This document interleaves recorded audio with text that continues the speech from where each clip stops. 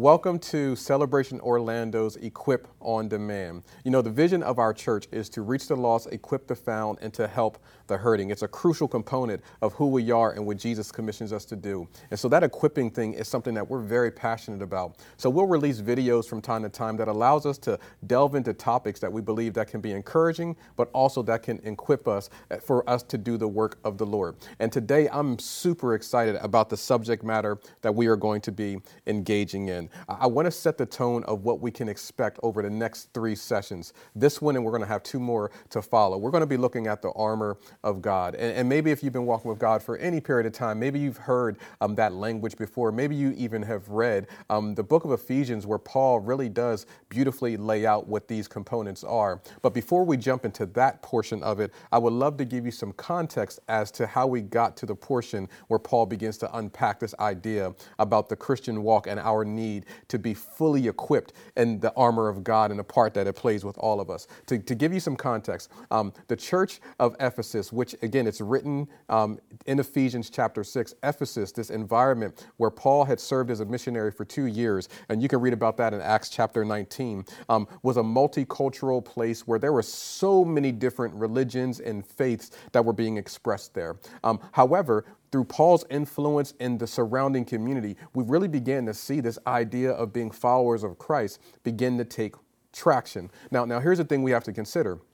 As people are converting or are beginning to place their faith in Christ, placing their faith in Yahweh, they were bringing the baggage of not only some of the cultural dynamics that they had, some of the socioeconomic things that they were walking through, but even just what does it mean to be a person, to live the life that I've lived, use that as a transitional moment, but then to be inspired to walk differently. So this book, Ephesians, Paul wrote to really inspire this body of believers about what does it mean to be in Christ. In fact, if you were to go back and do a word study, you will see that phrase in Christ, in Jesus, mentioned multiple times because it was meant to identify that now you are in the body of Christ. You're part of a collection in a body of believers. So Paul is writing in the first 3 chapters about what we have access to and what Christ has done and what does it mean to be in Christ. But then when we get into chapters 4, 5, and 6, Paul begins to then unpack what does it mean now that I am a new citizen, how do I begin to walk this out?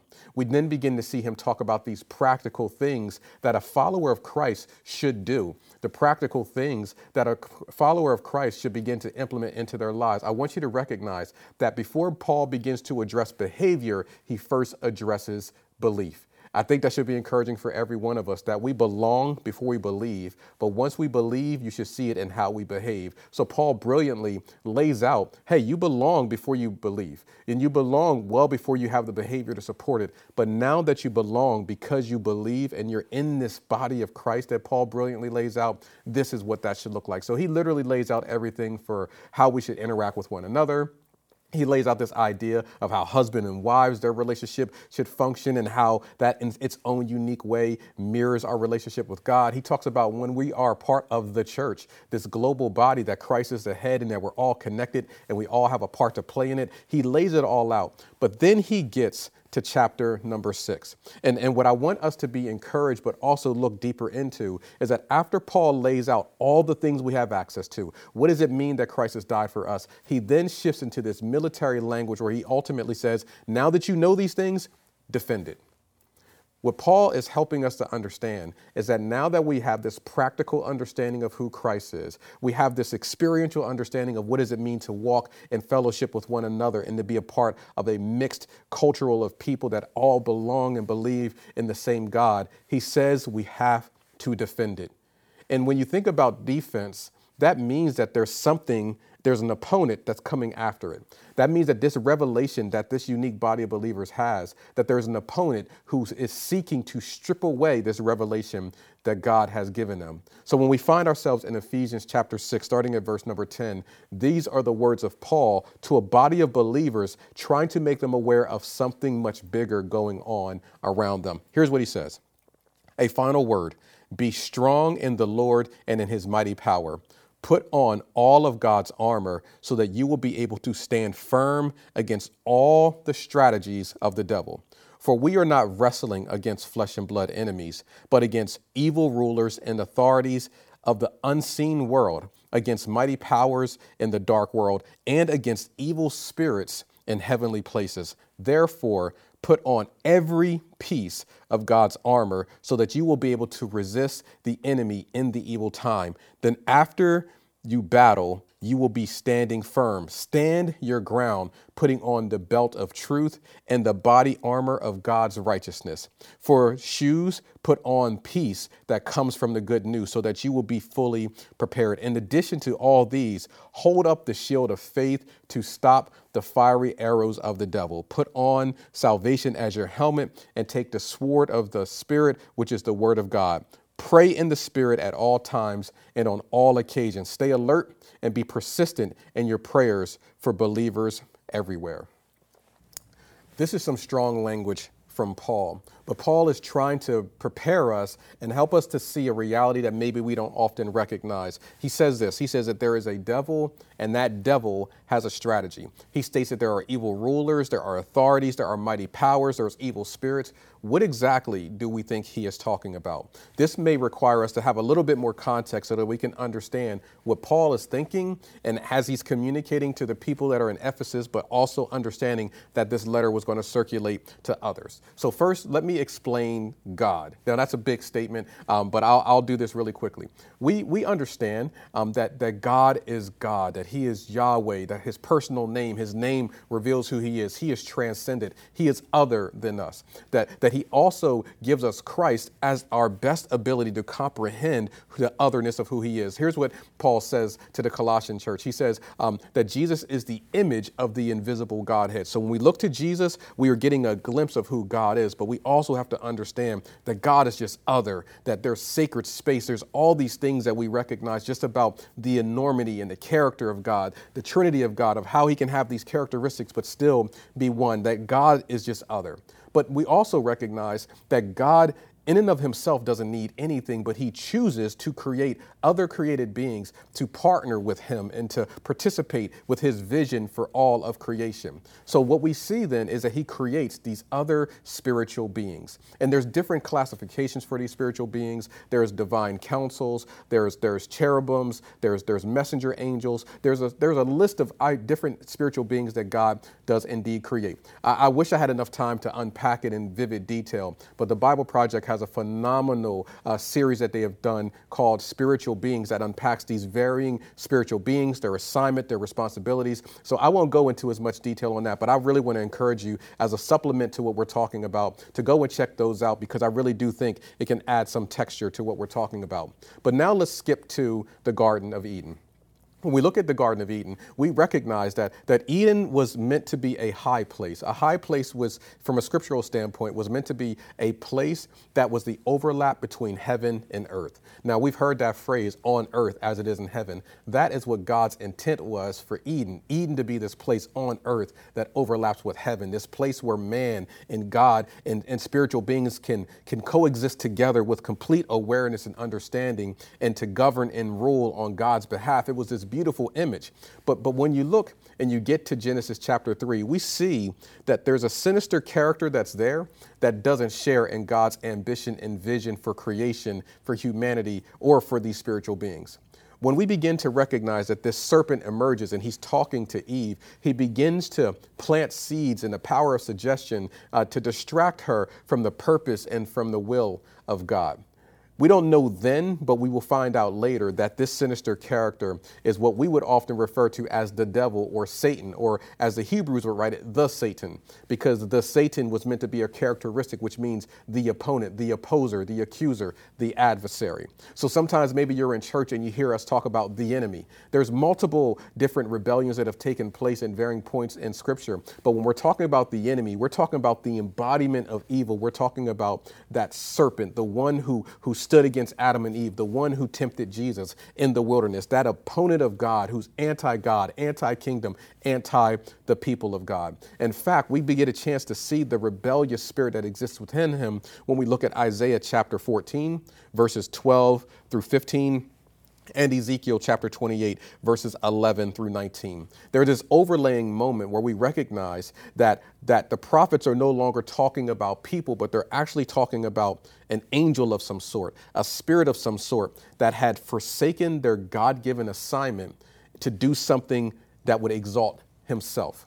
I never used to think of the fact that God's created spiritual beings had free will. I never used to think of them as individuals or entities that had the ability to surrender and submit or choose not to. And what we see in Scripture, there have been rebellions that have taken place in God's environment, in God's kingdom, where some of these angels, some of these created spiritual beings made a choice to go opposite of what God had wanted. This is the enemy. This is what we see with Satan. This is what we see with some of the other spiritual beings. That is what gives birth to this idea of spiritual warfare.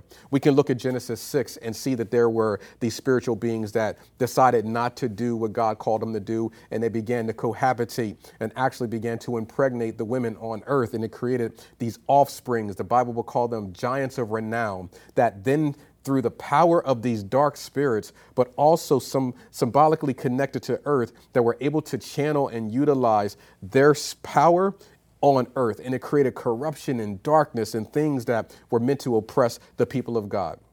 God, of course, responds with a flood to hopefully reset everything. We then get into Genesis chapter 11, where we find the story of Babylon. And if we look at the symbols there, let's us make a name for ourselves. They built up a giant monument in the honor of man in an effort to exalt himself up above into the heavens. Does that sound familiar? It sounds a little bit like that spirit that is being referenced in Isaiah 14 and Ezekiel 28, this idea of exalting himself above the throne room of heaven, and there's a consequence for it. So God, of course, scatters the nations and causes there to be a split between the nations. And it is here where God makes the decision that I am going to select a group of people out of these nations that have been scattered that are going to be my people. And through them, I'm going to preserve them. And through them, I'm going to send a Messiah that's going to bring restoration to all of mankind. I want us to hear this really clearly, that God choosing Israel was not so that they could be separate, but he was choosing them to bring everyone back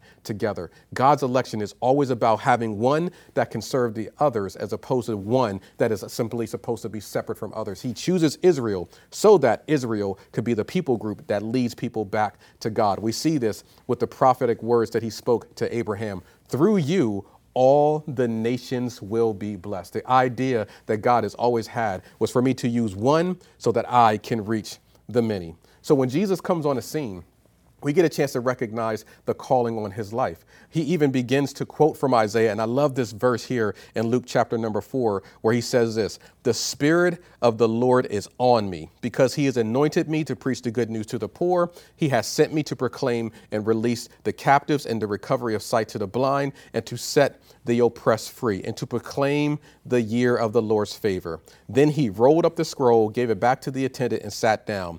And the eyes of everyone in the synagogue were fixed on him. He began by saying this to them: "Today, as you listen, this scripture is being fulfilled." Jesus was addressing something so much bigger than just coming and doing healings for people that were sick. That when the Messiah came on the scene, that he was there to wage a spiritual war. Because what we understand about sin and brokenness and its desire to influence systems and structures and people is understanding that it was always meant to oppress people. That sin and brokenness and that spiritual warfare, that it has practical visibility that we see, but behind the scenes, there's demonic influences that are always meant to oppress people. So when Jesus comes on a scene, he shows up making sure that they understood that, yes, I am here to heal people. I am here to open blind eyes, but I'm here to tear down the systems of oppression that exist. Hear me closely, friends, that spiritual warfare is so much more than having an odd feeling when you walk into a room. That spiritual warfare is something so much more than praying for someone. It is that, but it's also recognizing the spiritual influences that are connected to systems that oppress people as well. That is the way that the enemy loves to operate.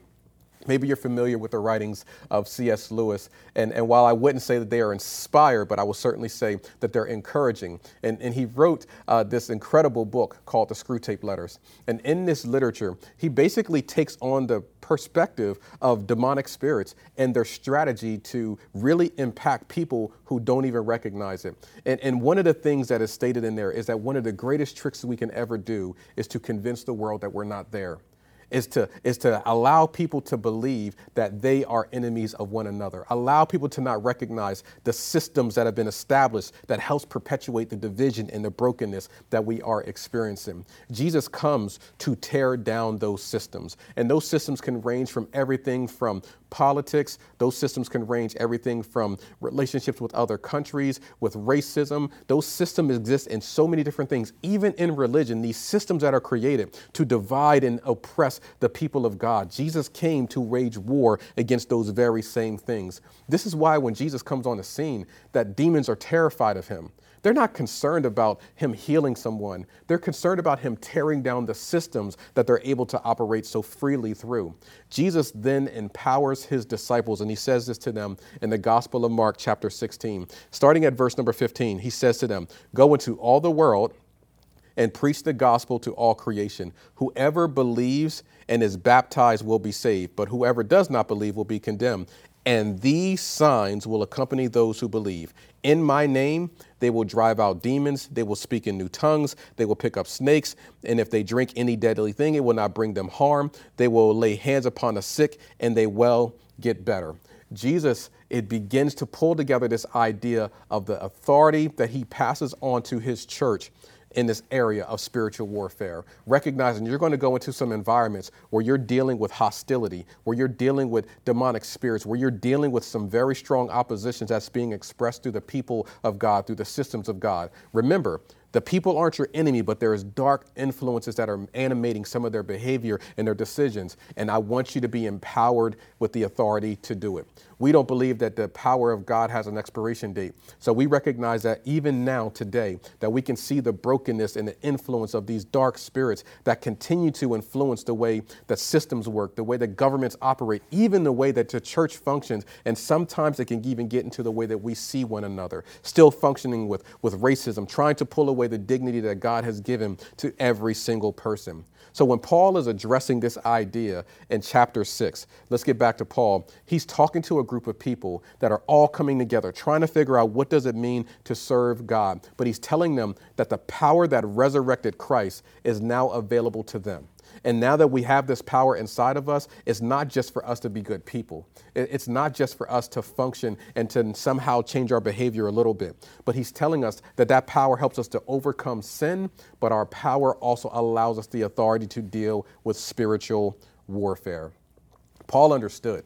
And you can see throughout the book of Acts, you can see throughout the early church, you can even see today that there are dark, sinister forces that are at work looking to suppress people in a way that we don't even recognize it. So when Paul opens up the letter and says that we are not wrestling against flesh and blood, that means that as hard as it is to imagine that the enemy that we see is not the enemy that we have, that there's something else behind the scenes, that when we look at the varying social structures and things that have been established, that no matter how well intended, if it oppresses or suppresses or rips away dignity from people, that has not been birthed through God, that there's something so much more sinister at play. And what Paul is wanting to do, and what I want to encourage us to do, is to begin to recognize things through the lens of Christ. Look at things through the lens of Jesus, recognizing that there's something more going on, but I have the authority over it. The idea is for us not to be afraid. The idea of this is for us not to shrink back in fear, but for us to recognize that God is making us aware of what the enemy is doing, and he's given us the power, the authority, and the influence to change it. But we got to be aware. Paul says we have to keep our eyes open. So today, as we're looking at how we can do our part, my prayer for us is this: God, allow me to see. I'll open my eyes up and allow me to recognize that I am a part of a community. I'm part of a family that recognizes that we have an opponent, we have an enemy, but my enemy is not someone who looks differently than me, not someone who thinks differently than me, but it's demonic systemic structures and oppression that is waging war against the people of God, and we don't even recognize it. Paul is meant to draw and call on arms and saying, open up your eyes. There's something else that's going on at place. And then Paul will begin to instruct us on how we can utilize the resources that God has made available for us. So here's my biggest takeaway from us. We only have one enemy.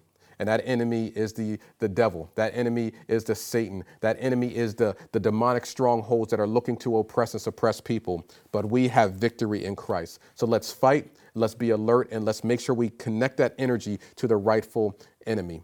I want to pray for us, and then we're going to go on into our next session, which you'll be able to participate in just a couple of weeks. Let's pray. Lord, I thank you for your word. I thank you, God, for making us aware that we wrestle not against flesh and blood, that there are so many things that you've given us a glimpse to in your word that makes us aware of the demonic systemic structures that the enemy influences that can influence us if we're not careful.